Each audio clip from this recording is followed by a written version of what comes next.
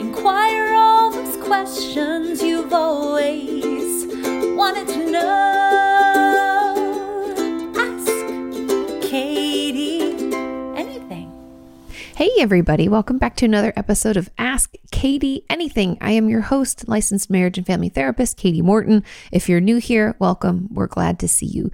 Now, today we have, I think, 8 questions. Yeah, because some of them are a little longer, and you know me, I like to ramble. And so we'll just jump into these. Now, if you are new and you're like, hey, where do I ask these questions? If you are watching this on YouTube, you are already in the right place. On my podcast YouTube channel, which is entitled Opinions That Don't Matter, it's the name of the podcast I have with my husband, Sean.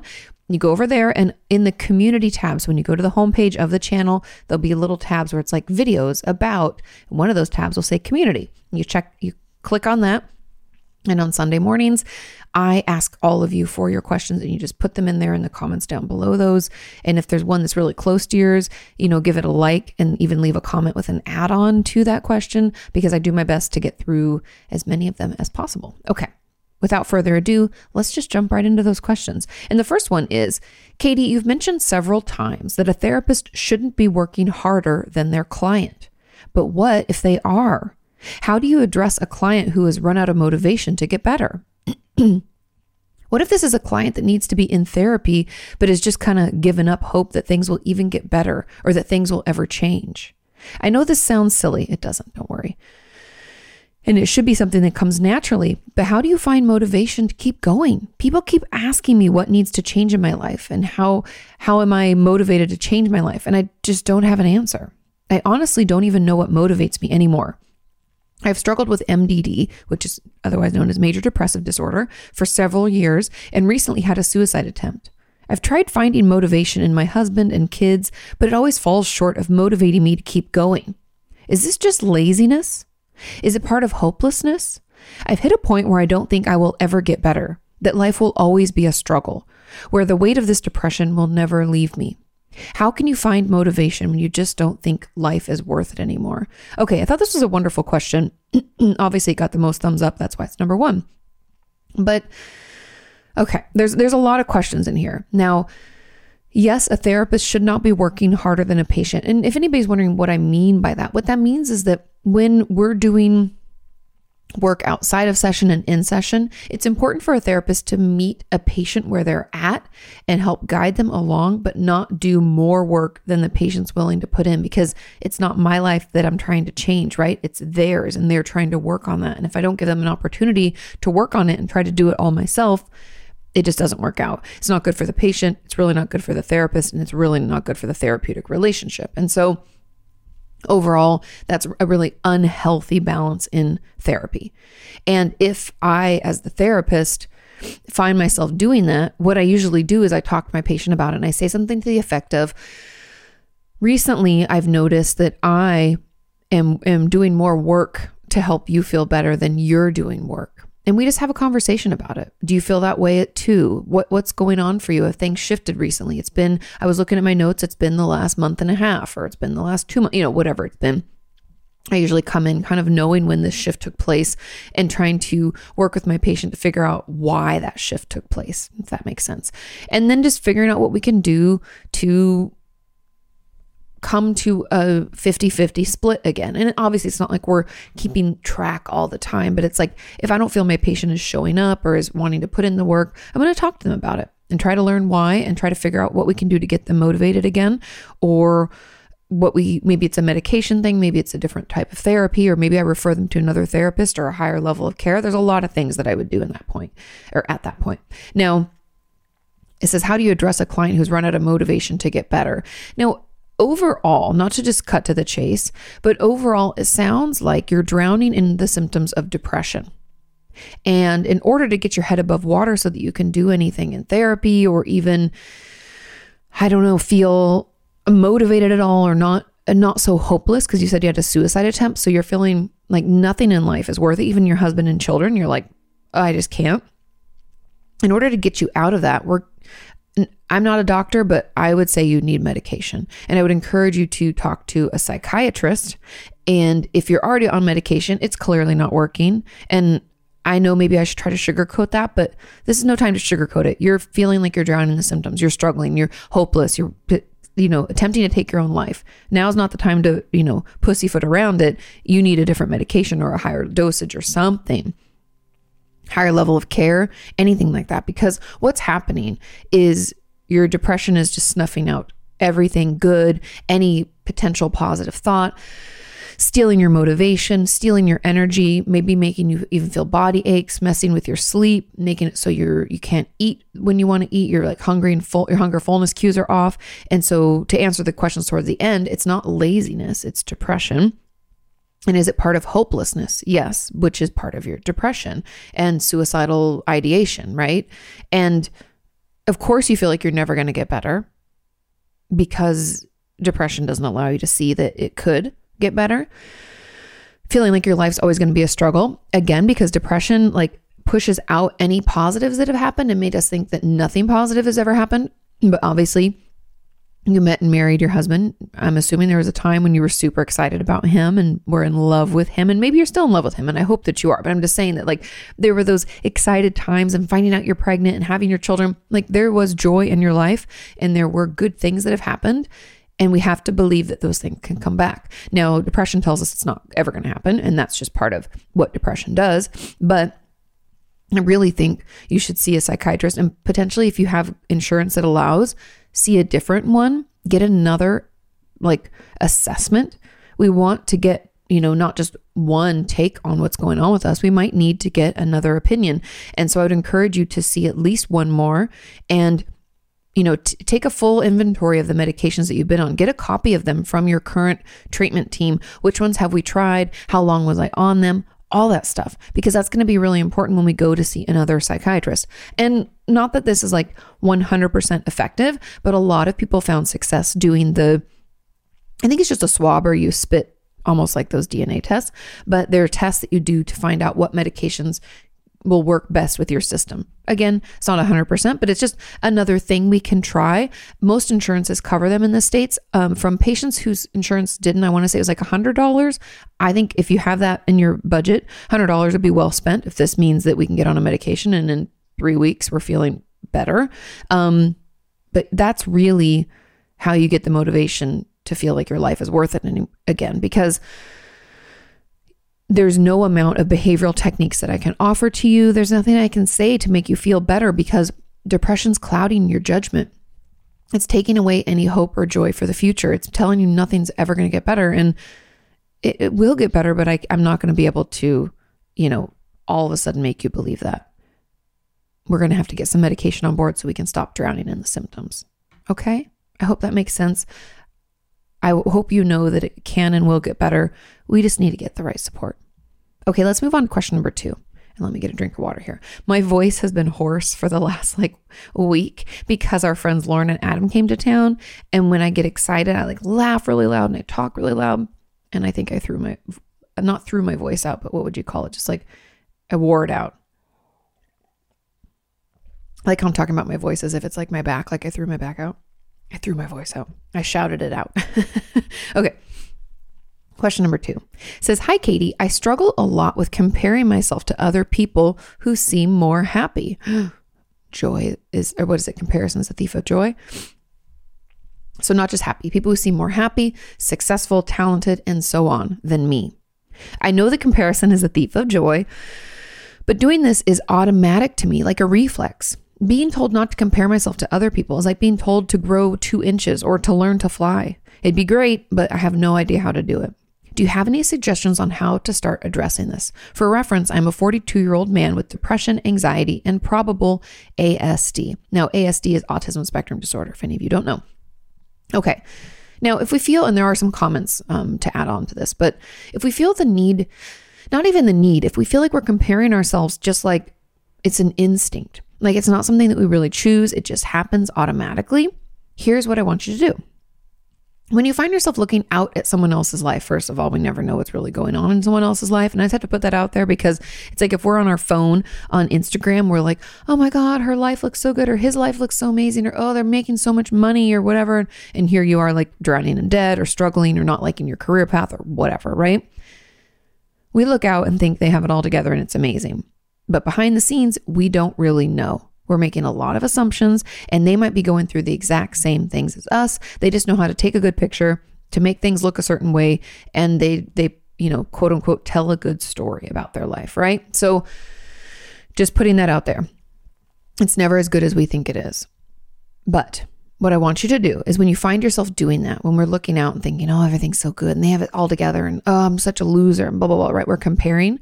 I want you to, when you say something nice about them, right? When you make an assumption, oh my God, they like make so much money. They're so successful. You're giving them kind of a compliment, right? I want you to then look at your life and find one thing that you're grateful for or one thing that you can compliment yourself on. I know you hate it, but it's important. We have to do this work. I know it's tedious, but it's important. The reason that this is such a knee-jerk reaction and something that you find yourself doing all the time is because you've been doing it with such regularity. The only way to stop a habit like this is to replace it with another habit or to add on another habit, which is kind of what I'm doing here. I'm not telling you to stop. In fact, the more you do it, the more you're going to have to compliment yourself and come up with more things to be grateful for. And you can't repeat them in the same day. So your grateful things can't be repeated in that day. And you can't have your days be the exact same either. I want you to mix it up. We need to come up with new things that we're grateful for or things that we want to compliment ourselves on. Okay. I know it's going to be hard, but we're changing a habit. It takes a lot of work to change a habit. It took a lot of work to put this into place, and it's going to take some effort to pull it out. But it's not that you just can stop doing it. We have to train our brain to think and do it in a different way. And so my goal for you is to pay attention and notice when you're doing it so that you can offer yourself a compliment or what you're grateful for. Cool? Cool. Okay. Now there was a comment on this and it says, as an add-on, how do you stop yourself from comparing yourself to others to the point where it becomes crippling? And you just can't seem to do anything right because your anxiety gets bad when you do it, and yet you can't stop doing it. I know that's a really long, confusing question. Sorry. No, it's okay. No problem. So I guess, again, it's not about stopping it. I think that's kind of sometimes how we can get ourselves caught in situations or in patterns is when we think that the only way of doing something is just to like try to stop it, right? Oh, I just have to stop doing this. It's just, I'm overdoing this. So I must, it's not so much about the stopping. It's more about the understanding where it's coming from and working to change that behavior or that pattern by introducing something more positive. And I think if we can not think about stopping it, but instead think of trying a different technique, then we'll feel better. I know that sounds kind of woo-woo or maybe a little silly, but I'm here to tell you that when we think, oh, I can't do this anymore, that's all we're going to want to do. It's almost like the diet mentality when it comes to like behavioral change. We'll tell our brain, oh, we like, don't do that anymore. And then immediately our brain's like, thinks about it again. And we're like, and doing that like stop kind of stuff doesn't always work. I'd argue most of the time it doesn't. I think what will work is when we notice we're doing it, saying, oh, I'm comparing again, or I'm doing it so much, my anxiety is getting really bad. Oh, Katie said that instead of just letting my brain spin out and compare and like, make me more anxious, instead of letting it do that this time, I'm going to acknowledge that I'm doing it. I'm not going to judge myself. I'm going to say, oh, fuck, you're doing that thing again, right? Oh, and then I'm going to tell myself, hey, I'm actually really grateful. I'm going to be honest here. I'm going to try to think of something for myself. I'm really grateful that Sean and I were able to buy a home this year. That's pretty amazing. I never thought it would happen. I thought I'd be a renter for life. I'm really grateful for that. Now I know that's a big thing and we're not going to have those all the time. But another thing I'm grateful for is that I got a good night's sleep last night. Doesn't always happen, right? Super grateful. Also, I mean, look, I'm putting these out there so maybe this will get you guys started and spark some ideas. I'm also grateful to the fact it's not raining today so that Roxy will go outside because our puppy is afraid of the rain. You heard it. I know it's true. She doesn't like it. She won't, it's like hard to get her to go potty. It's been a stress. So I'm grateful for that. I'm also grateful it's getting colder outside. I'm grateful that when I got up, I had my favorite bread. It's like the sourdough bread with everything bagel seasoning on it. It's amazing. Also, I have my cold brew. Grateful for that, right? It doesn't have to be, I think sometimes we think these things that we're grateful for have to be these big things. And sure, those are important and they are there. But also there's a ton of small things to be grateful for. Like my voice is kind of coming back and my throat isn't sore from screaming with my friends and having a good time, right? I'm grateful for that also, right? That I was able to do that. I know this is hard and I know it's tedious, but I'm just here to tell you that it is life-changing. I've shared this story many times before, but I'm going to share it one more time. There was a period in my life, multiple periods, not just a period, let's be honest. But there was a period in my life when it was like my sophomore year of college, if any of you don't know. And my mom's dad, so my mom's father, had offered to pay for my school. And long story short, he was in the Navy and he, before Pepperdine was in Malibu, they were like stationed down in Long Beach, I think, or something. And they would come up the coast and he saw them built. He just thought it was such a cool area. And he was so excited that I was going there. He offered to pay for my schooling as a loan at a low interest rate to our family to pay it back. Okay. And I know some people pay, parents and, you know, family pay for their schooling. My family's not like that. And my parents didn't have the money. So it was really great that he offered to do that. And I want to say our interest rate was like 2% or something. So he offered to pay.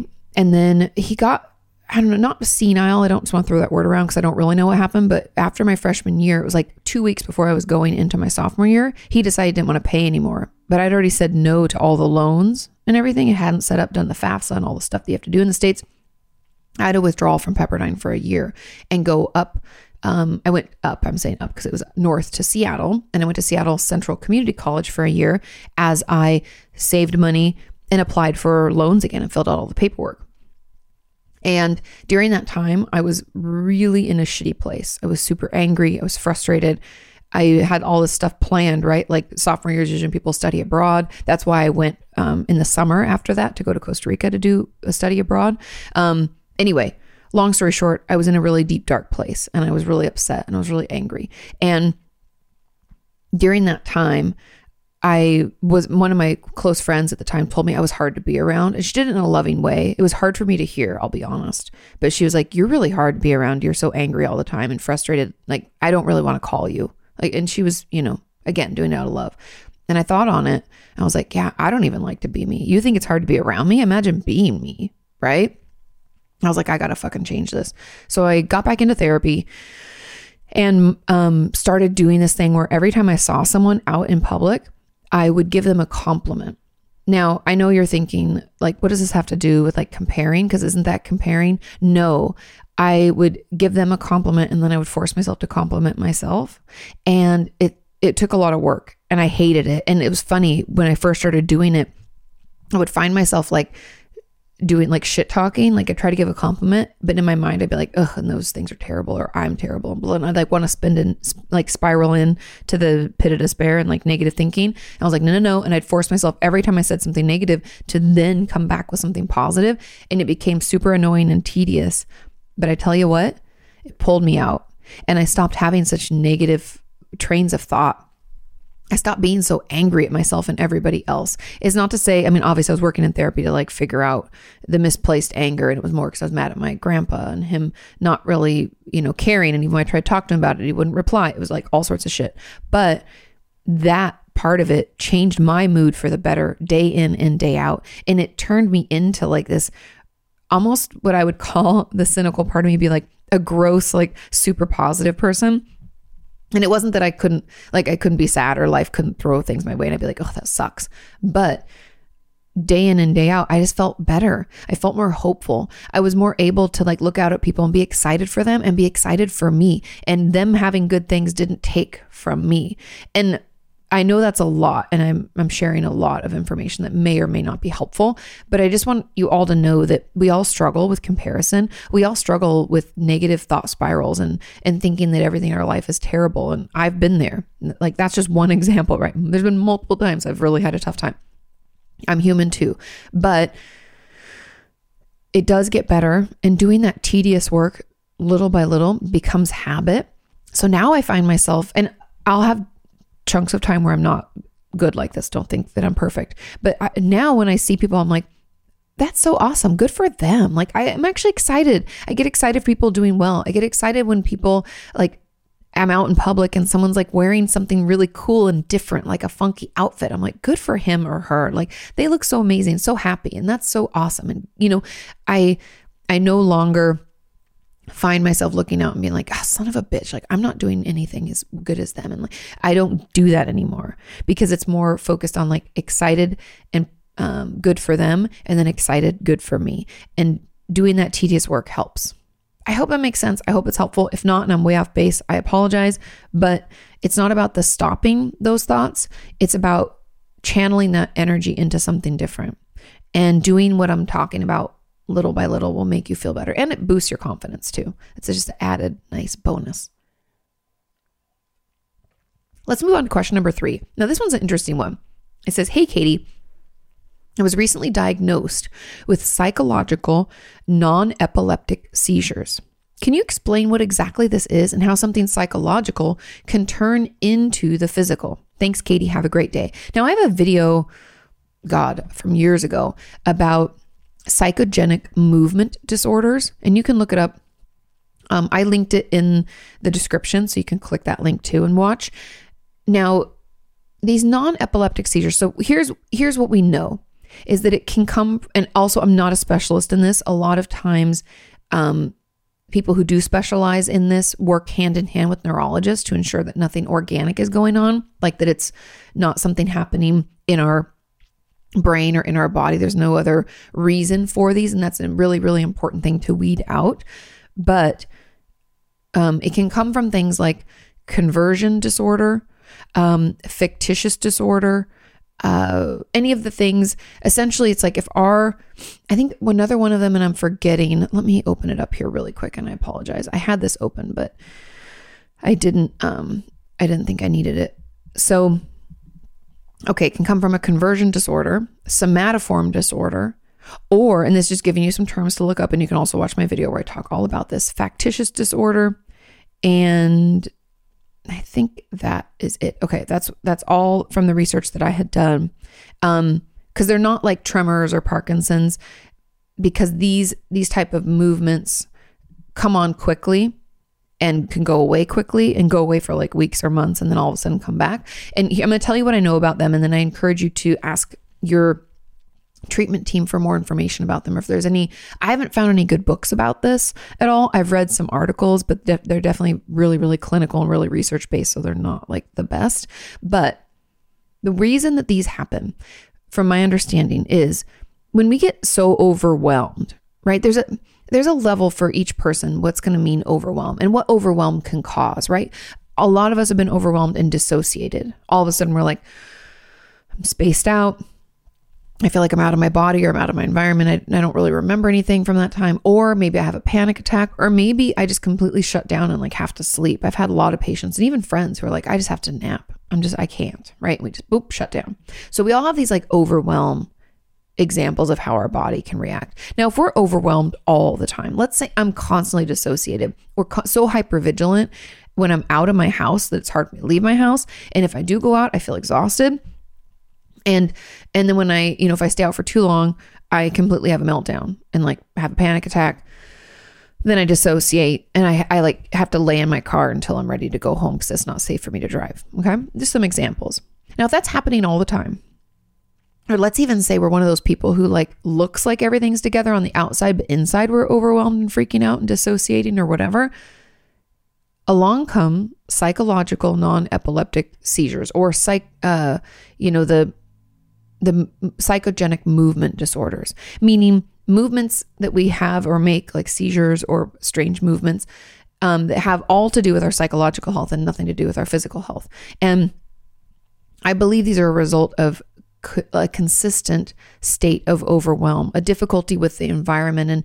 And that's why like conversion disorder and somatoform disorder. And if you want, let me pull those up so I can read you the exact diagnosis.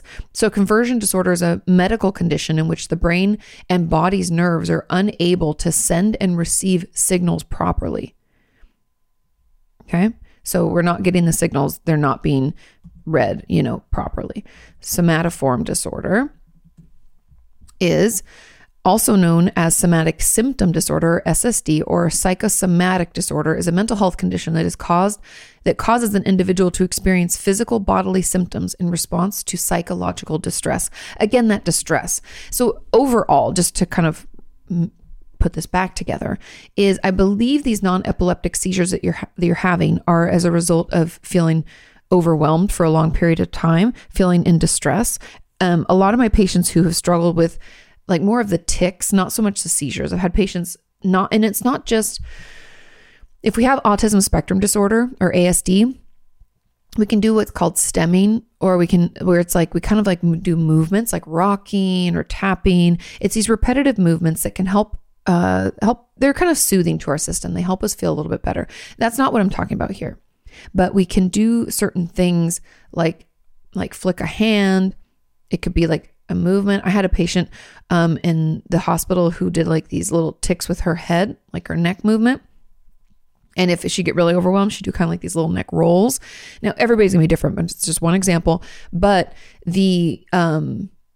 it's just because of that consistent state of overwhelm or potential trauma in our past that we're like working through, and it just feels overwhelming altogether. I even have a lot of patients who rock, and it has nothing to do with ASD. It's part of the like self-soothing, right? Because think of like a baby, you rock them.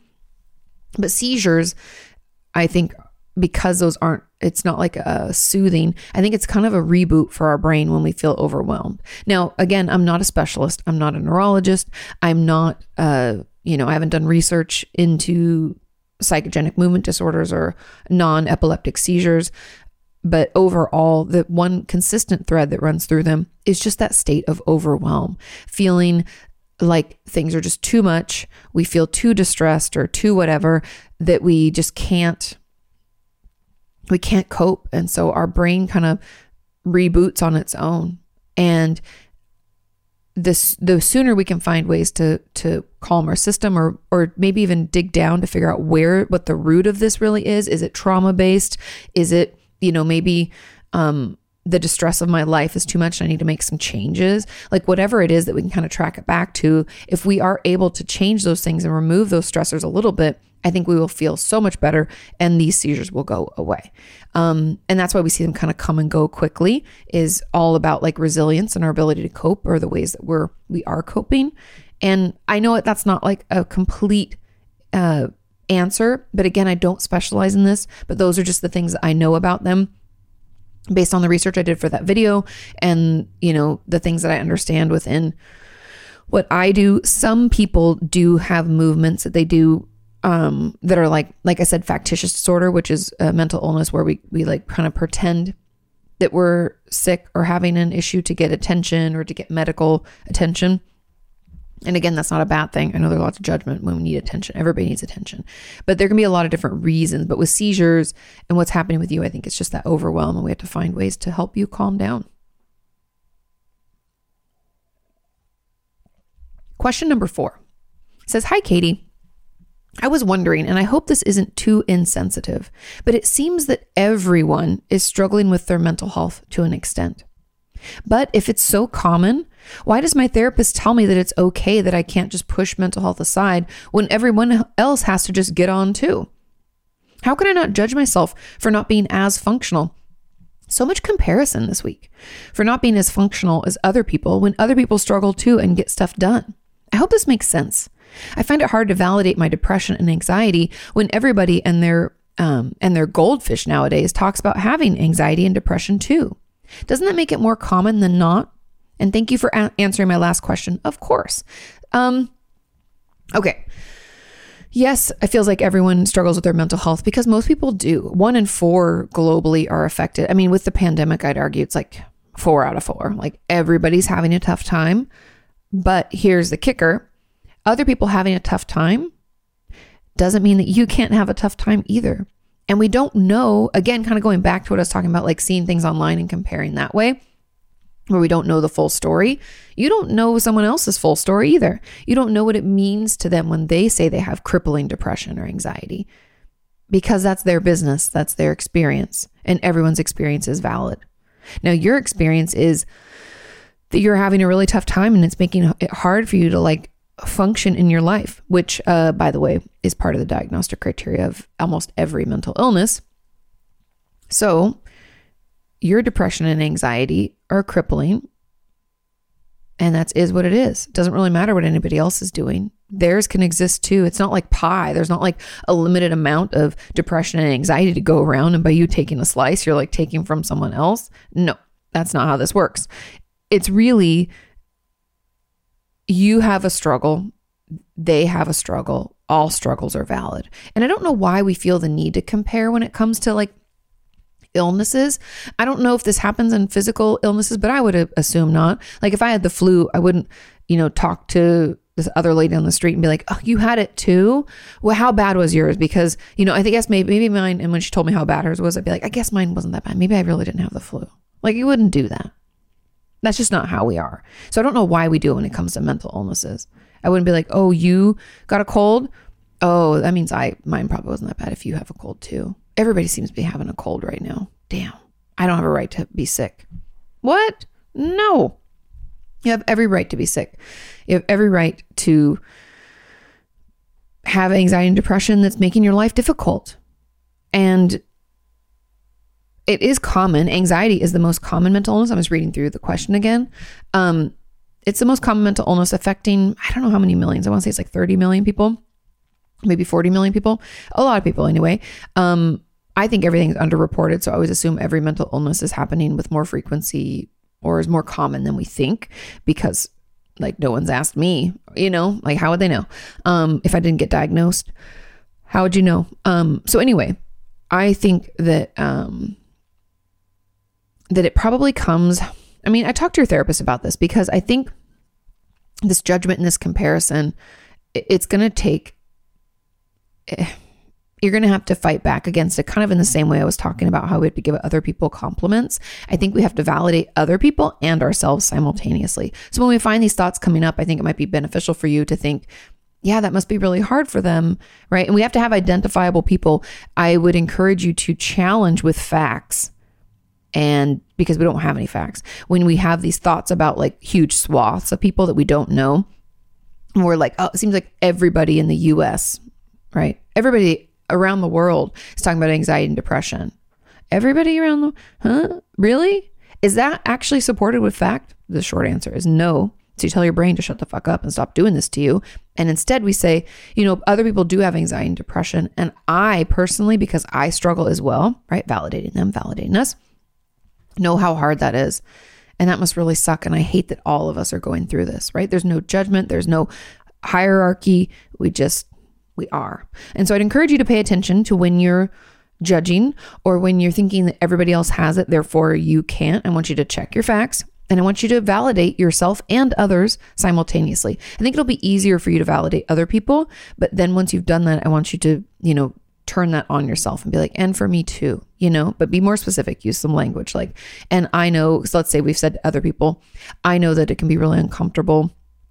And it's really a bummer that people are going through it. I wish there was better help out there, but I also feel, the ramifications of it, or I feel the symptoms of it. And sometimes it's debilitating and that sucks for me too. So we're validating. Again, tedious. Again, I know it's exhausting, but I just want you to know that it's not pie. There's plenty to go around, and someone else having something doesn't mean that we can't have it. And it is super common, but again, that doesn't mean that you can't have your feelings and your struggles about it, because everyone's going to be different. Everybody's level of resilience, meaning their ability to like weather life storms, is going to be different. Everyone's ability to like white knuckle and push through, which I do not recommend. That makes a lot of things worse. Like I've had tons of patients over the years who like stuff it down, and then come to a day where they just can't do it anymore, have repeated panic attacks. Maybe they have to leave their job or they have to go into inpatient, right? Just because someone looks like they're managing it better than us doesn't mean they are. And it also doesn't mean that we can't still have our struggles. So notice the judgments. Don't necessarily work to stop them, but do validate and check your facts on it, because I think you're making a lot of assumptions. And just because something's common doesn't mean that we can't have it too. And yeah, I hope that helps. I know it's hard. I know we're in a tough time right now, and comparison is strong because people are spending more and more time online because we're not out socializing as much. We're getting back into it, which I'm really grateful for, but just pay attention to it. And I'm glad, or I think you said you're talking to your therapist about it. Maybe not. Yes, you said your therapist tells you it's okay. Yeah, let your therapist know what you're going to try and that you're going to try to do this, and have them check in on it for you so they can, hold you accountable to your homework. And keep me posted, okay?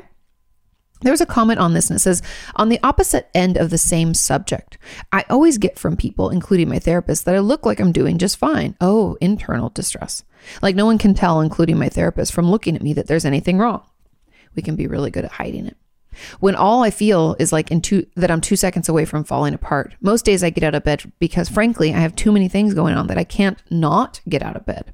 But the only thing I want to do is just stay in bed and pull the covers over my head and never come out again. Taking care of myself is getting harder every day. And that's all I hear from everyone is you have to take care of yourself. And it just feels like my therapist doesn't get it. She says she believes I'm depleted, but she'll say I look fine and that she can't tell there's anything wrong looking at me, as if that's the only way to tell. Come on now. Which is just confusing. How should I look? And it didn't help that I just got bad news from my doctor about my current health status.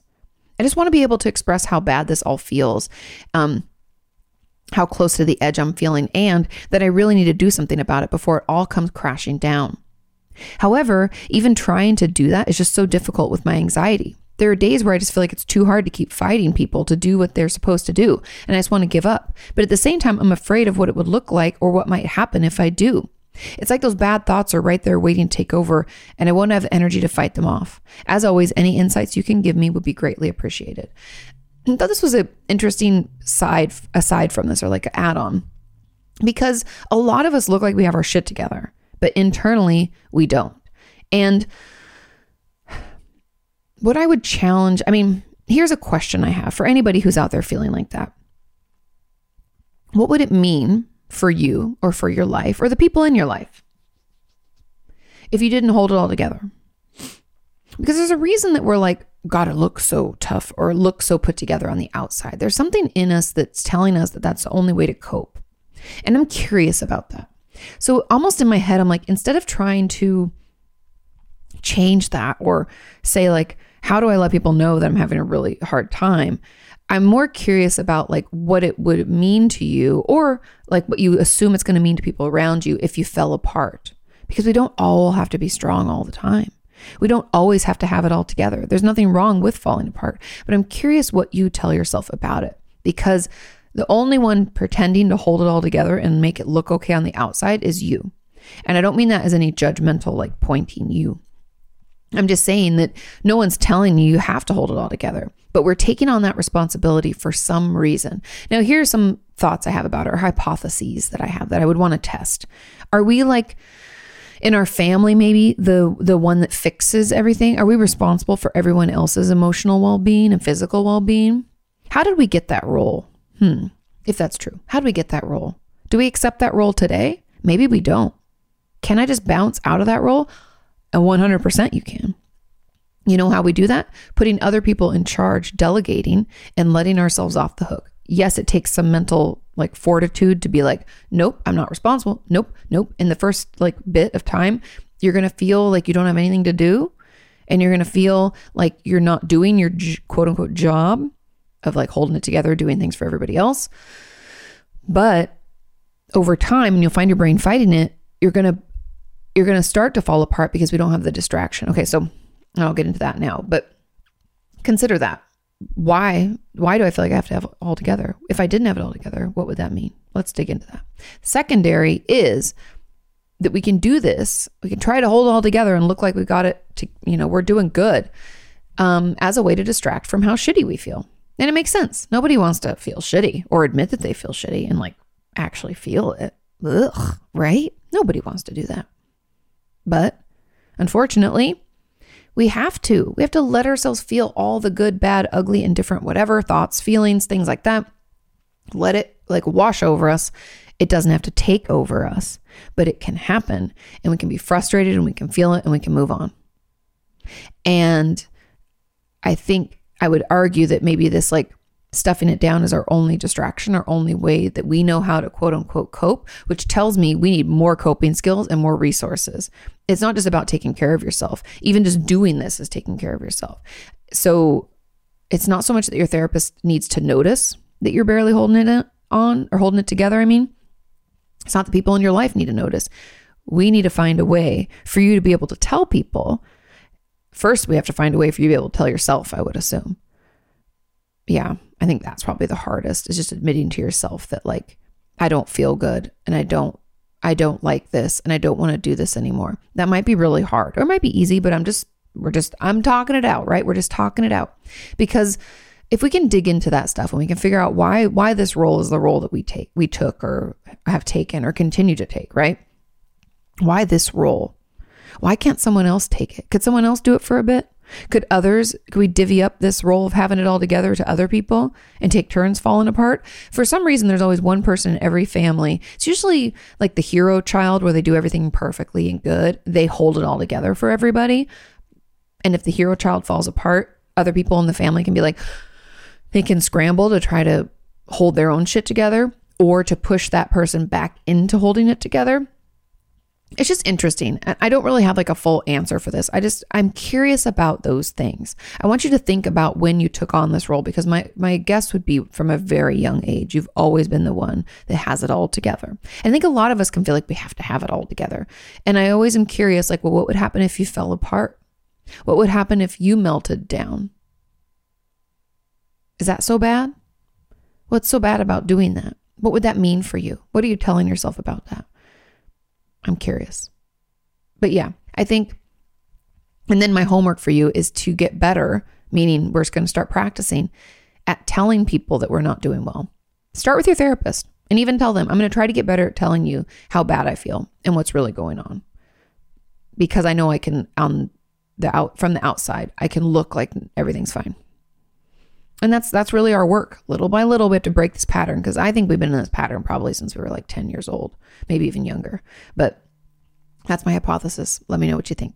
Okay, I think this is the final add-on comment. Nope, there's two more. Another question on this says, as an add-on, what if you're very high functioning? I have anxiety and attachment issues, and I sometimes self-harm. And my psychiatrist talks about a depressed state, but I'm not feeling depressed and I can get my work done most of the time. So I sometimes wonder if I'm not just exaggerating the whole thing, because I don't feel like my symptoms are bad enough to warrant a diagnosis. Like I probably have some subclinical depression and anxiety, but I feel like this doesn't really count as a diagnosis. My therapist said that some people can have a lot of resources and still struggle a lot. It was very validating. Your therapist is correct. Again, everybody's level of resilience or number of resources, their ability to weather life storms, can make them better able to white knuckle through life, meaning I can just hang in there. I can get to work or school. I can do my job or study.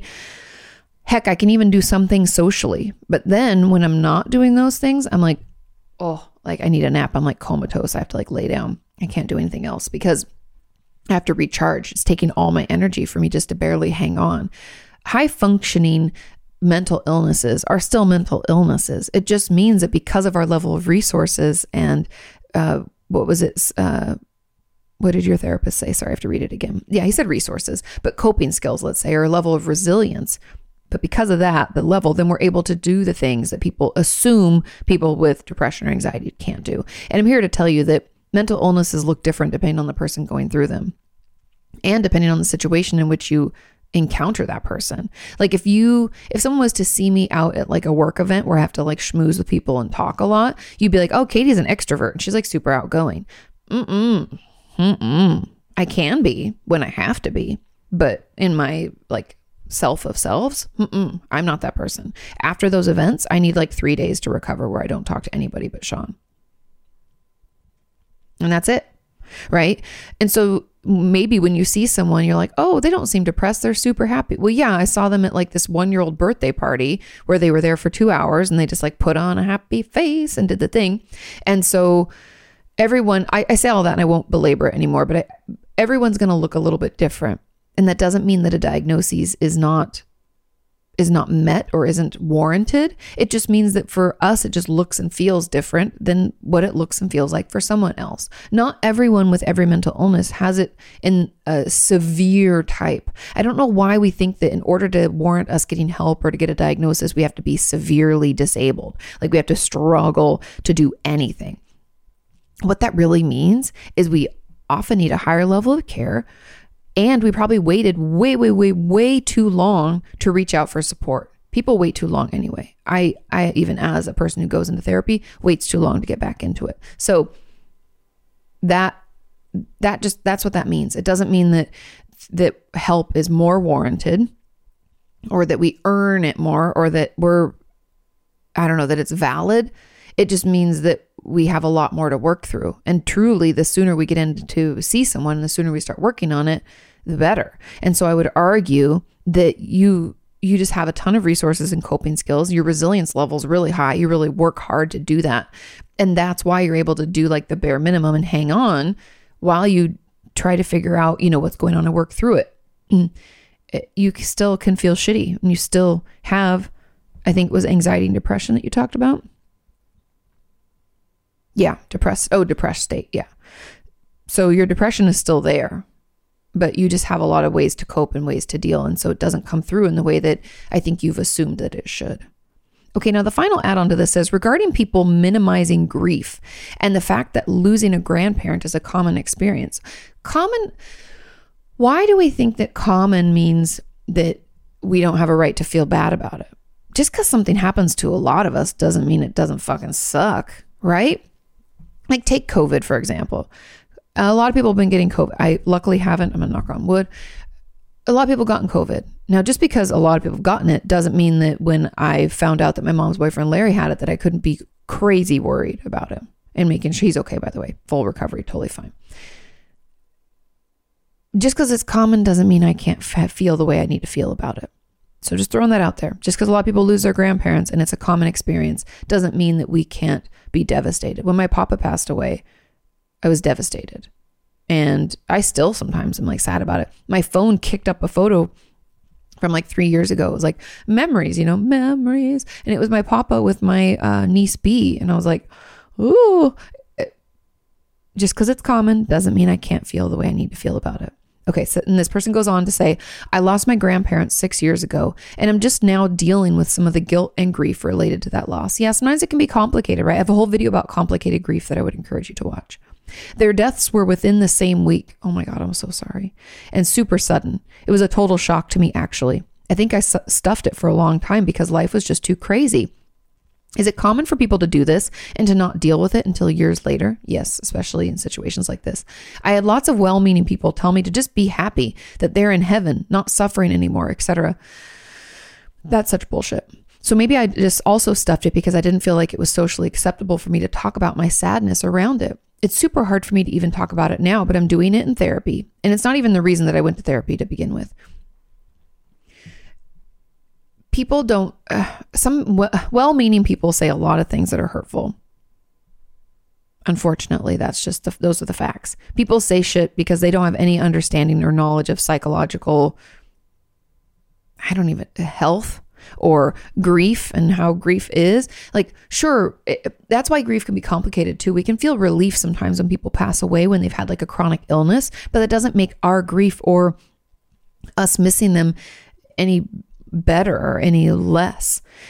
Like my papa passed away in October of 2019, and my grandma she was like traumatized by it. She read my book. You guys, it was the sweetest thing. I sent her one of my books, and she read the first chapter or whatever, and she called me and she's like, sis, I read your book, and she's proud, and because she's my grandma and I love her.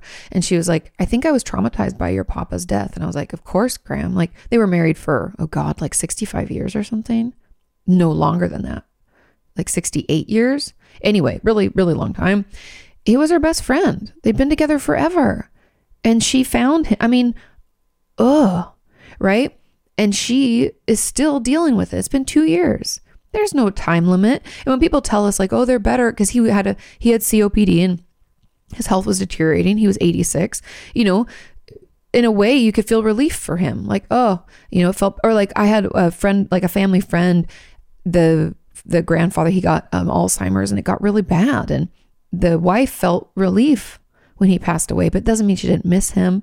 And it took her years to process it. So I know I'm getting in the weeds on this a little bit, but people don't understand what grief is like. And sure, we can feel good for them or happy for them that they're no longer in pain, but that doesn't mean that we can't feel shitty about it and wish they were here.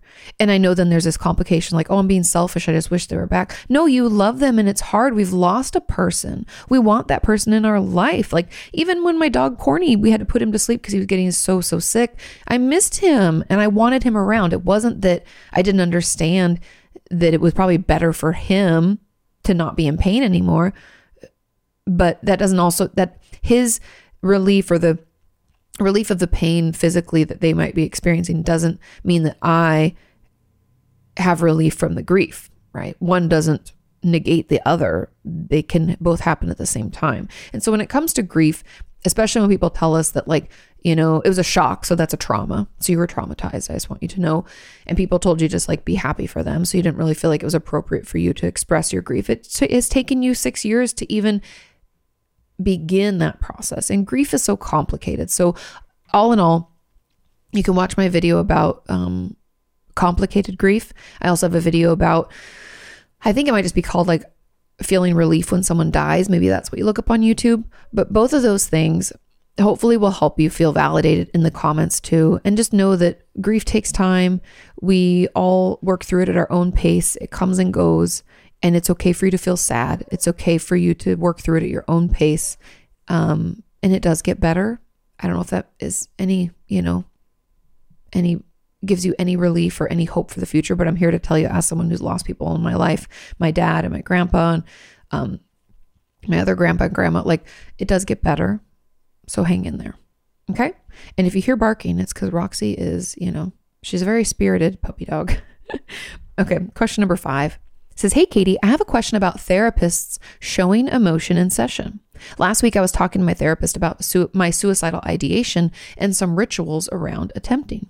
Her response after I explained what was going on was that it makes her sad, and she teared up and had to take a minute to compose herself. Sadness of any kind makes me really uncomfortable. That's interesting. So I didn't ask her why that made her sad, but when I've talked about my trauma, she's been emotionless or almost robotic, even though I really wanted to. Interesting. Would it be weird to ask her why one makes her sad and not the other? Thanks. Of course it'd be fine. The great thing about therapy is we're sharing in a human experience. Yes, the relationship itself is a little bit different, but this is a great place for you to not only understand why one thing makes her sad versus the other. I have my suspicions. I don't know if you want me to share them. I'll share a little bit about what I think it is. Trauma, I'd assume, is in the past. And the suicidal ideations or suicidal rituals are now. And when you're a therapist, you can feel for patients in the past, but when someone's feeling so hopeless and helpless now in the current, and sometimes as a therapist, you can feel like helpless to make them feel better or to work with them to work through it, right? I know we can't make anybody feel better, but you know what I mean. I can feel a little helpless too. And that feeling can be really sad. And then I can feel really sad for them because imagine the helplessness and hopelessness they're experiencing. It's just really hard. And yes, trauma, when we're trying to process it, can be hard to hear as well. But this is like in the current, and we can feel a little bit more responsibility for it. But I don't really know what her reasoning will be. And I would encourage you to ask. That's totally fine. But therapists are human too. And I think that's the great thing about it is even though we don't know anything about our therapists, about their life, it's a great place to practice communication. And I would really want you to dig into why sadness is so uncomfortable for you. What is it about sadness? Does it feel overwhelming? Are you afraid you won't be able to pull yourself out of it? Is it something that has never been expressed to you? Or if you were sad, did you get punished in some way? I'd be very curious about that and dig into that. And I think this conversation with your therapist will help initiate that conversation. Okay? And keep me posted. It's interesting. But yeah, I think overall, therapists are people too. And some things might just, get us more than others, poke those buttons. Let's move on to question number 6. This question says, hi, Katie. I feel like I don't know who I am. I am so used to mirroring people and reflecting their emotions rather than actually feeling it, that I no longer feel like me. And at times, I don't really feel like I'm real. I don't know what my values in life are, my desires, hopes, or just in general, what makes me up as a person. I feel really empty almost like a shell of a person. Why do I feel like this? And what can I do to discover myself? This is so common.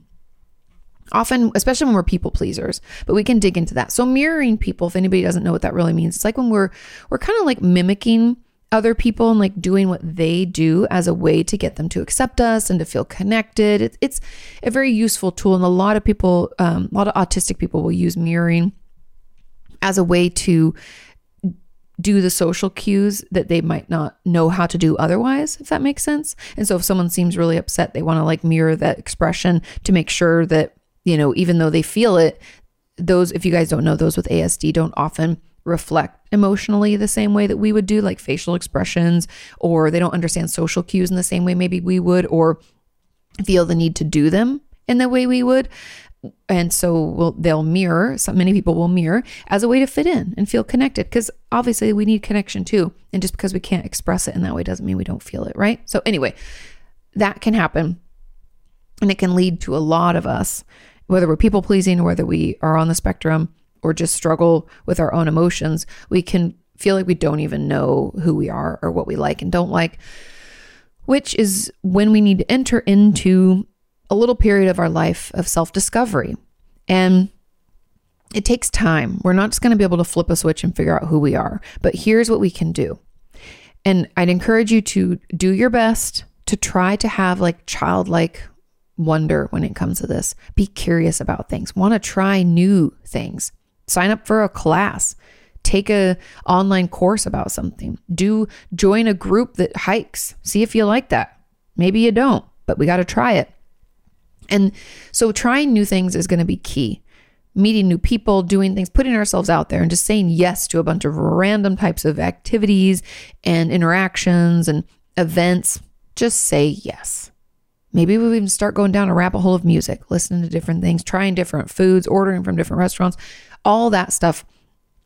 Just sometimes it helps. I had a patient years ago. We would pretend that she was like an alien from a foreign planet and she didn't understand anything. And I was like, okay, what do we want to learn about this week? What are we really curious about? And she'd be like, I really want to understand like the fish in the sea. And I was like, well, read up on the fish. Is it interesting? And I know that can sound really goofy and really silly, but trying to have childlike wonder about something and pretending that we're an alien from another planet.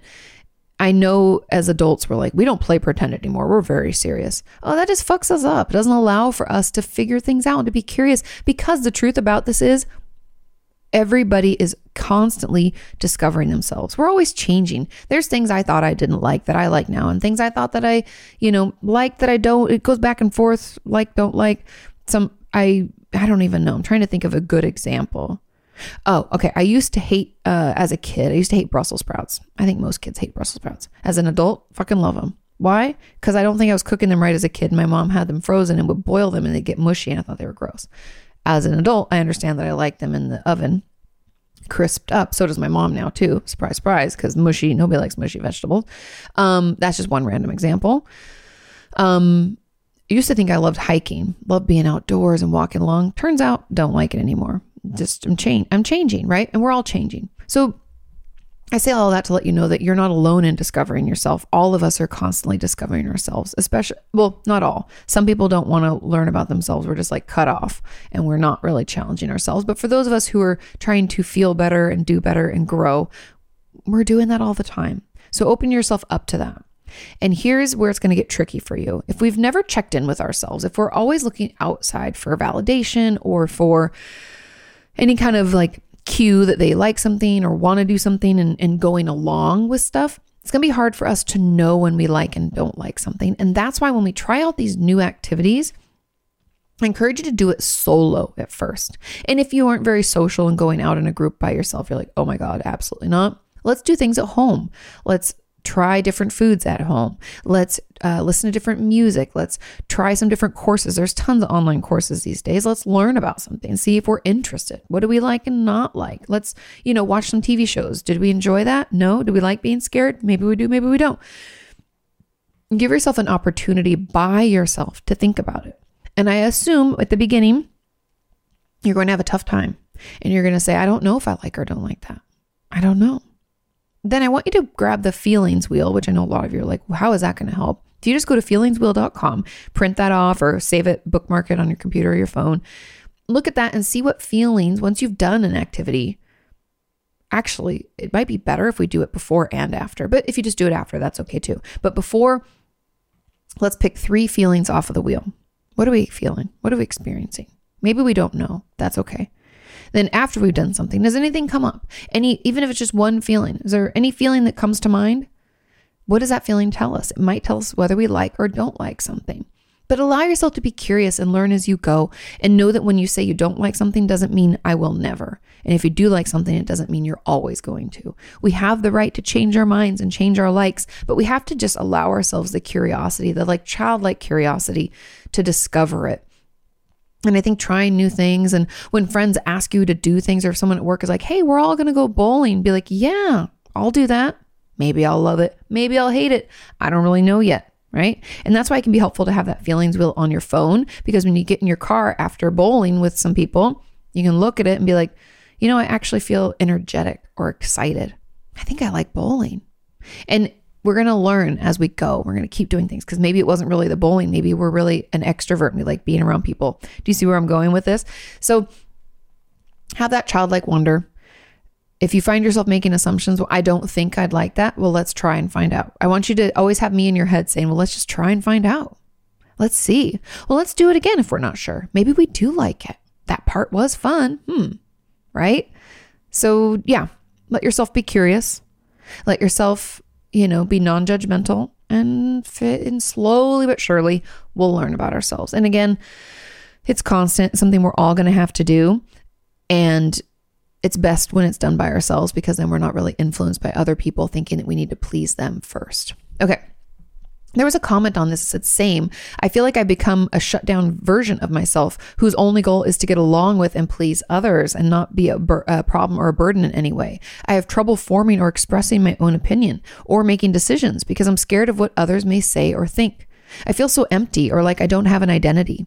I suspect that it comes from anxiety, people pleasing, and constantly comparing myself to others. But knowing better isn't helping me do better.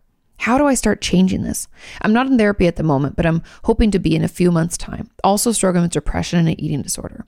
Interesting. So depression and eating disorder, I think, are a result of this, because we're like, all of our upset or dislikes are going inward because we don't feel free to say them outwardly. But that's a whole nother conversation. It's tricky. Again, doing things on your own, I think, is going to be really important. And what I would encourage you to do is to start journaling so that we can do this before therapy. And the way I want you to be curious. So at the end of the day, I want you to look back on your day, or maybe the day before. If you don't have anything that happened that day, that's okay. We can look back farther. But I want you to consider the last decision that was made around you, not one that you made, but one that was made around you that affected you. Like everything from who drove to the event or whatever, when you left, what restaurant you maybe went to, what time was set for something, who was in charge of what, at like maybe it's a potluck, or who was going to call who, or who, let's say at work, who was responsible for a certain part of a project. I'm trying to think of other things, but hopefully you get the gist. Any decision, what brand of something you purchased at the store, or whether or not you got something that you wanted, stopped or not stopped at Starbucks or something like that, like small things throughout our day, the decisions that we make. And I want you to pay attention to those, jot some of them down, like let's do 2 or 3. And then I want you to journal about how you felt. Now, you might not know right away, or maybe instead of how you felt, because I know feelings can be kind of triggering and we can be like, I don't know, and shut down. What's your opinion on that thing? Like, let's say it's something small, like I'll make up an example of my own. So I wanted to stop at Starbucks on the way home and Sean didn't. And so we didn't. Okay. Let's say that's the decision. So in my opinion, I was bummed, right? I really wanted to, because I had been craving their bacon Gouda sandwich. I'm making stuff up here. And I hadn't had a soy latte in a while. So my opinion is that I gave in and I was bummed out, and it kind of made my morning a little rough. Okay. And it's just journaling. I'm just thinking about an opinion I'm thinking about a decision that was made where I didn't stand up for myself, or I didn't say anything, or I didn't push for my way. Again, not everybody gets their way all the time, by the way, but I'm considering a situation and what happened, and I'm just slowing it down. Because in order to stand up for ourselves, or in order to make decisions or push for our way, we have to first understand like how we feel about things and our thought process. And then there's something that another member of our community does this, and I love it. And I even do it myself sometimes too, is like, is it the end of the world if I advocate for my thing? Like, let's say in that Starbucks thing, that would have added 5 minutes, maybe 10. Let's say it was super busy. 10 minutes onto our drive home. Would that have affected anything? Did he have a call? No, he didn't have a call he had to be on. Did he have to edit? Yeah, but it didn't really matter. 10 minutes. It's just 10 minutes. It's not the end of the world. And guess what? Then in my journal, I would write, in that scenario, I could have pushed for my way and it would have been fine. And I want you to do this. I know it's kind of slow and tedious again, but paying attention to that and considering when something's the end of the world, or when is it that big of a deal or not? If we just take the time to do that, we can lower our anxiety, right? Because by doing this, we're kind of checking our facts. We're slowing down the process, and we're giving our brain other things to look at besides just the worry spiral of like, oh my God, no one's going to like me. And then Sean's going to be mad I made him stop. And then he's going to be really grouchy all day. I have no facts to support that. But if we go through this is why we're doing it for past things in the day. We're not doing it in the moment. I'm going to start there and then build up to situations, because some, like that Starbucks situation, can be repeated, right? It could happen next week. And guess what? Then I'm going to advocate for myself. I'm going to push to stop because I've already thought about it, and I think it's great, and I think it can be okay, and it won't be the end of the world, right? And so do that little by little, because that's the best way to start changing it. Sure, there's a lot of work we can do in therapy on like our confidence and our people-pleasing behavior and healthy boundaries. But for right now, I feel like that will help us see all the ways we're bending over backwards to help other people, or doing things to please others when those things aren't really important. That's something I do know as a recovering people pleaser, is that the things that I thought were important or would upset someone, don't. And I was like weighting things with much more, putting so much more weight into certain things that didn't actually matter at all. And so it was like causing me extra stress, and I was doing all this extra stuff for no reason, essentially. But I couldn't see that when I was in it. Now there's an add-on, and it says, how can we know when who we are when it feels like our whole world has revolved around our mental illness? And that's almost become who we are. I don't really have hobbies or anything like that. Again, going back to the beginning when I answered that question, it's like having childlike curiosity, being curious about what we like and don't like, and trying new things will really help. And then it just takes time. And like I said, we're all trying to get to know ourselves. So just give yourself an opportunity to slowly learn, trying like 1 or 2 new things a week, depending on how big the thing is, right? Maybe let's keep Starbucks as an example, or coffee shop. Maybe every day we always just get our coffee black because that's just what we've always done. And that's what we were told we should do at one point. And we just never went back. Then maybe tomorrow we try a latte. See if we like it, right? We don't know if we don't try. Maybe you get 2 drinks, the one that you normally get, and something else. So if it sucks, it sucks. We throw it out, whatever. Okay, we wasted $3 or $5 or whatever. Doing little things like that will slowly help us learn. And it'll help you learn about your hobbies. You got to try new things to know if you like them. And I think as adults, sometimes we think we can't try new things. And I'm here to tell you, you can. And sure, it can be kind of scary, and we can feel like, oh my God, I'm older. Like I remember when I studied abroad in Costa Rica, there were older people in the school that I was at, and they were just as much a part of it as I was. And a lot of them said, I put it off, and I thought I was too old, but I still wanted to do it. And so I just took the plunge, just tried. I think that's great. Okay.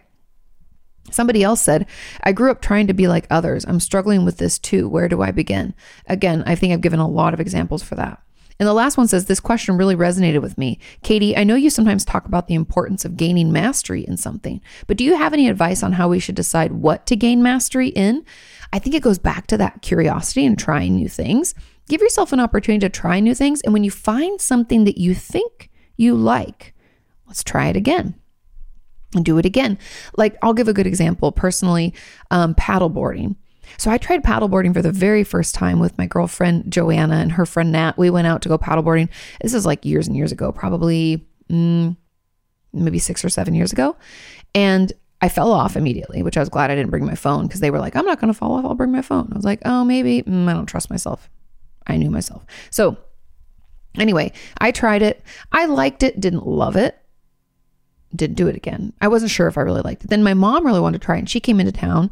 And so we went out and we did it. She loved it. Sean's sister loved it. So we've gone a couple of times, right? We've gone out to do this. And I wasn't so sure at the beginning if I liked it or not. But I love being in the water, and I love being able to jump in the water. And now Sean and I, every weekend, now it's cold, so we won't be doing it now. But throughout the summer here in Austin, we drove out like the 30 minutes to Lake Travis and paddleboarded. We even went down really close. We're pretty close to Barton Springs. So we went down there and paddled along the water there at Lake Austin. And I love paddleboarding, and I also love kayaking. And I thought I hated kayaking because I tried it once with Sean down in Orange County once, and I thought it was horrible. Turns out I just didn't know what I was doing, and that's why it was so horrible. So anyways, long story short, try some new things. Be curious. If you aren't sure, try something again. And once we find something that we're like, I think I like it, that's something that we'll build mastery in. And I think because we're coming into the winter, make sure it's something that can be done indoors, regardless of the weather, so that we can really get it going. Maybe it's a good time to try to put together a really good playlist, or to work on music or cooking, or, something that's indoors. I don't want you to think that you can only gain mastery in like things like playing an instrument or learning a foreign language. No. These can be anything from like, I'm really good at putting together a menu for a party, or I'm really good at organizing this thing or that thing, or I'm also really good at cleaning out email. I don't even care what it is. I know it sounds silly, but I don't even care how silly it is. If it's something you kind of enjoy doing, you're like, this is kind of weird and like esoteric, but I'm going to do it. Keep doing it. So if something is just like not sucky and you're not really sure, try it again and again. And once you start to think, you know what, I've checked that feelings wheel and I feel good afterward, that's something that we want to build mastery in. We want it to be something we enjoy. And again, you can change your mind. So let's say we're like, oh, I was going to get the best gravy because Thanksgiving's coming up or Christmas is coming up. I was going to, figure out how to make the best turkey gravy, but I'm trying it. It's like my fourth go and I'm sick of it. Move on, something else. Maybe let's try coloring next. I don't even know anything. Just finding something that you want to do, that you feel good doing, and you can change it all the time. Because even just the learning about that and getting better and then deciding to stop is all about learning about yourself and feeling better about yourself. It's all good. Okay? Hope that makes sense. Let's move on to question number 7. This question says, hi, Katie. Does attachment to your therapist always have to stem from childhood wounds? Good question. I'm really attached to my therapist, but I don't have any history of emotional abuse or neglect in my childhood. My mom was present and there for me my whole life up until my 20s a few years ago when she left and wasn't there for me. And that's when my therapist came into my life. Could this be the reason? Yes, it could. Even though I was an adult, of course, parents are very important in our life. I always hear you talk about this with emotional neglect and trying to have your therapist fill a void, but it doesn't seem to be the case for me. Any thoughts or advice? It says also, I don't have any traits of BPD, and I know that this can cause attachment issues. Yes. You are correct. Now, being attached to your therapist isn't in and of itself a bad thing. It's the level of attachment. We can feel connected. I'd like to use the word connected instead of attachment. We can feel connected to our therapist, meaning that we feel like they see us, they hear us, they get us, and we look forward to seeing them. We want to see them, each and every week. And it's something that we feel like we need. That's all healthy and good and fine. When we're really attached to our therapist, it is usually because we're trying to fill a void in our life. Sure, most of the time, it comes from some kind of childhood wound, meaning that it was either abuse or like a parent wasn't there for us in the way that we wanted or whatever, but not always. Again, everybody's going to be different. And the fact that your mom just kind of left a few years ago, I'm not sure of the whole context, obviously, but she's not there for you. And then your therapist came into your life, and it's obvious to me, I guess, that the timing of this is everything. We lost one of our main supports and another support came in around the same time. Of course, we're going to kind of like imprint onto the therapist. We're like, oh, you can fill the role as my mom, right? Especially when we're having a difficult time with our parent and we're trying to work through that, we can, want to like fix it by being like, okay, well, my therapist will fill that role now. I don't really have to fix that. And it's like a defense mechanism / coping skill. And it's common. So this could definitely be the reason. I would dig into this with your therapist and be curious about it, not judgmental. Everybody gets attached to their therapist. I think it's a very normal thing. It's about the level of it. But the fact that you're feeling really attached, I believe has something to do with your mom, leaving and not being there, and then the therapist coming in. It's all about that timing and losing one of your main supports. And I am very suspicious also, just out of curiosity, because your mom was very present, but I'm just like, how come she has left? For a parent to just leave, I'm like, are we sure things were good when we were growing up? I would have questions about that because I don't know the whole story, so I don't really understand what would cause her to just all of a sudden leave now. But anyway, those are my thoughts. And I think your therapist is still filling that void from your mom. And it yes, you're an adult, but that doesn't make the pain any less so. Okay. The comment on this said, same. My therapist and I are very attached to each other, and we both recognize this. Ooh, both. Uh-oh. I don't have a history of any emotional neglect either. She's been such a role model for me in terms of a healthy relationship and is very supportive. It's a little muddy when your therapist is attached to you as well. And I would caution you against this. That sounds a little like there aren't healthy boundaries in your therapeutic relationship. I'm very suspicious of this. Not to throw, shine a light onto something and make you feel concerned, but I would be concerned. I am concerned. And to recognize it and to not refer you out. I feel like some boundaries been breached, or there's some kind of transference that you're putting, because it's normal, into therapy, and your therapist isn't dealing with their own shit, and they brought counter-transference into this session, which is why they're feeling attached to you. That's not very healthy. I'm just putting that out there. That is not good. Okay. I know there's a thing called transference, in which it can be positive, but I would still like to know if us being attached to each other is a bad thing. I should have read through the rest of the question before I gave my thoughts, but yes, I think that's a bad thing. That's countertransference, meaning that your therapist is then reacting out of your transference in a way that is not therapeutically healthy. Now, sure, it can feel good to you, of course, because you're attached to them, and to know that they're attached to you, you're like, oh, I can fill that void.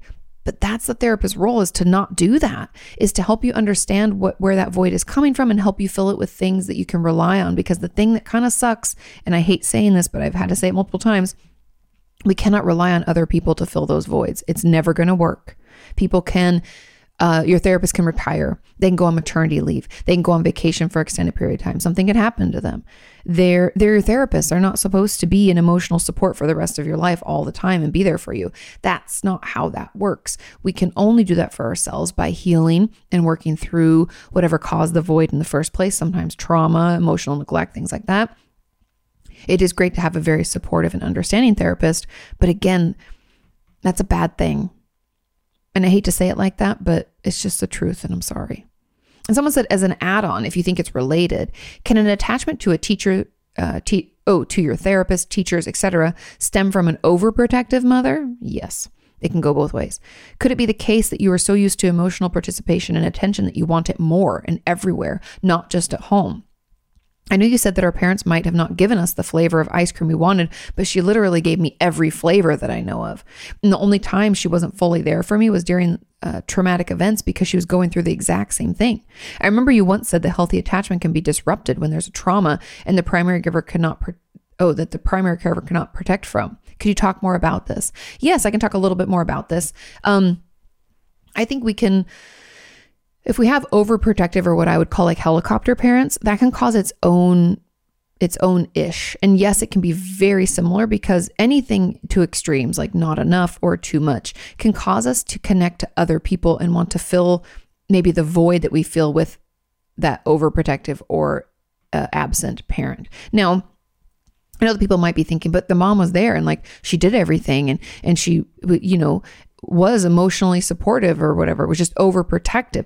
The overprotective or a helicopter parent can actually be kind of traumatic, and it doesn't allow for us to be very independent or to get to know who we are without someone telling us who we are all the time. It can also cause us to revolt, right? Kids can have overprotective parents and then go on to like rebel and do things that their parents would never let them do. Like I was just talking to a good friend of mine whose mom was super strict about food, and that growing up, like she's lucky she doesn't have an eating disorder. I was like, oh my God, thank God.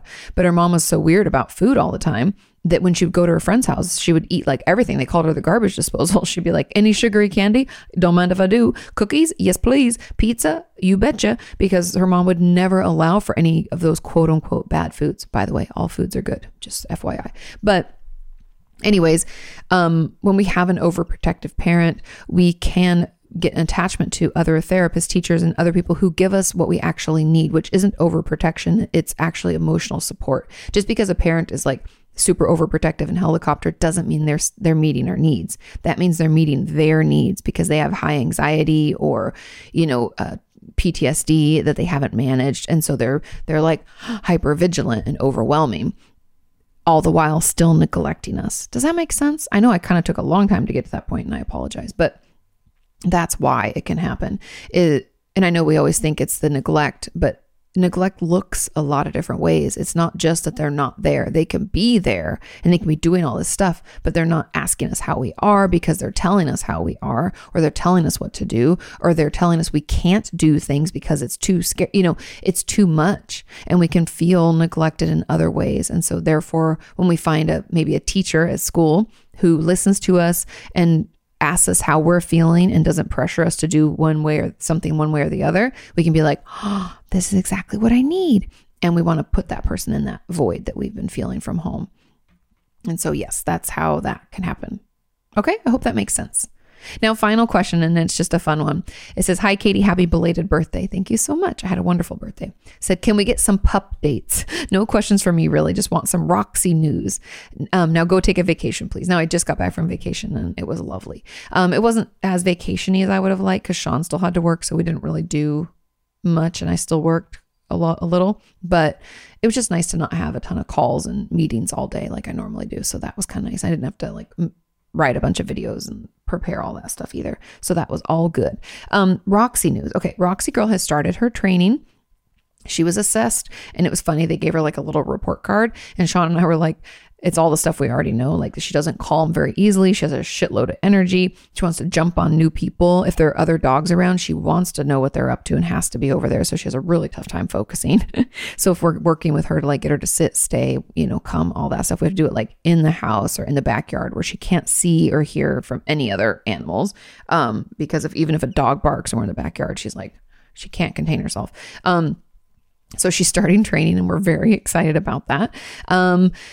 Overall, she's good. She's definitely gotten into things, and like Sean, unfortunately, I don't know what it was she even got into, but she threw up one night, and we're like, oh my God. And I called the vet, and they're like, don't worry about it. She's okay. If it goes on for more than 24 hours, and then she's always fine. But little girl, just, she's a puppy. She eats and gets into everything, and I have no idea what it is. And she finds stuff in the backyard. I'm like, where'd you even get this? What is this? I'm like, what's in your mouth? Right. And she never wants to show me. But overall, we love her. She's adorable. And she's getting bigger every day. Our vet thinks she'll be like 50, 60 pounds. We still don't really know what kind of dog she is. She kind of looks like a pit bully mix, but then also has some bull terrier look, definitely, like in her chest and just the size of her. So we'll see. But we love her very much. And she's super sweet. And she's definitely got a lot of personality. And she's very stubborn. But yeah, and the only thing I'm kind of bummed about is we're going to Washington in December to visit my family, and we can't take her with us. I don't know how to fly with her. I don't want to put her in the cargo hold. That would break my heart. And there she's like, she knows I'm talking about her. But since she's already 40 pounds, by the way, she can't go under the seat, but I don't know if I can like buy a ticket for her. Anyway, I've had a tough time trying to figure out how to. So her old foster mom is going to take her for the week, and she'll get to play with her doggos and their property, and that will be wonderful. So she's going to have a great time, but I'm just going to miss her. So it's more selfish than anything. And I don't know if she'd even want to fly. She might like freak out. It might be too much for Sean and I anyway. But yeah, we love her. She's great. And I try to put her on my Instagram stories and Instagram all the time. If you want more Roxy news. Okay, everybody, have a wonderful rest of your week. Have a wonderful weekend. Take care of yourselves. Remember, be curious, not judgmental about what's going on, and we're all just learning about ourselves. Thank you for sending in your questions, and I'll see you next time. Bye. Or why your feelings hurt. You can ask her why breakups suck or why you've hit a plateau. Inquire all those questions you've always wanted to know.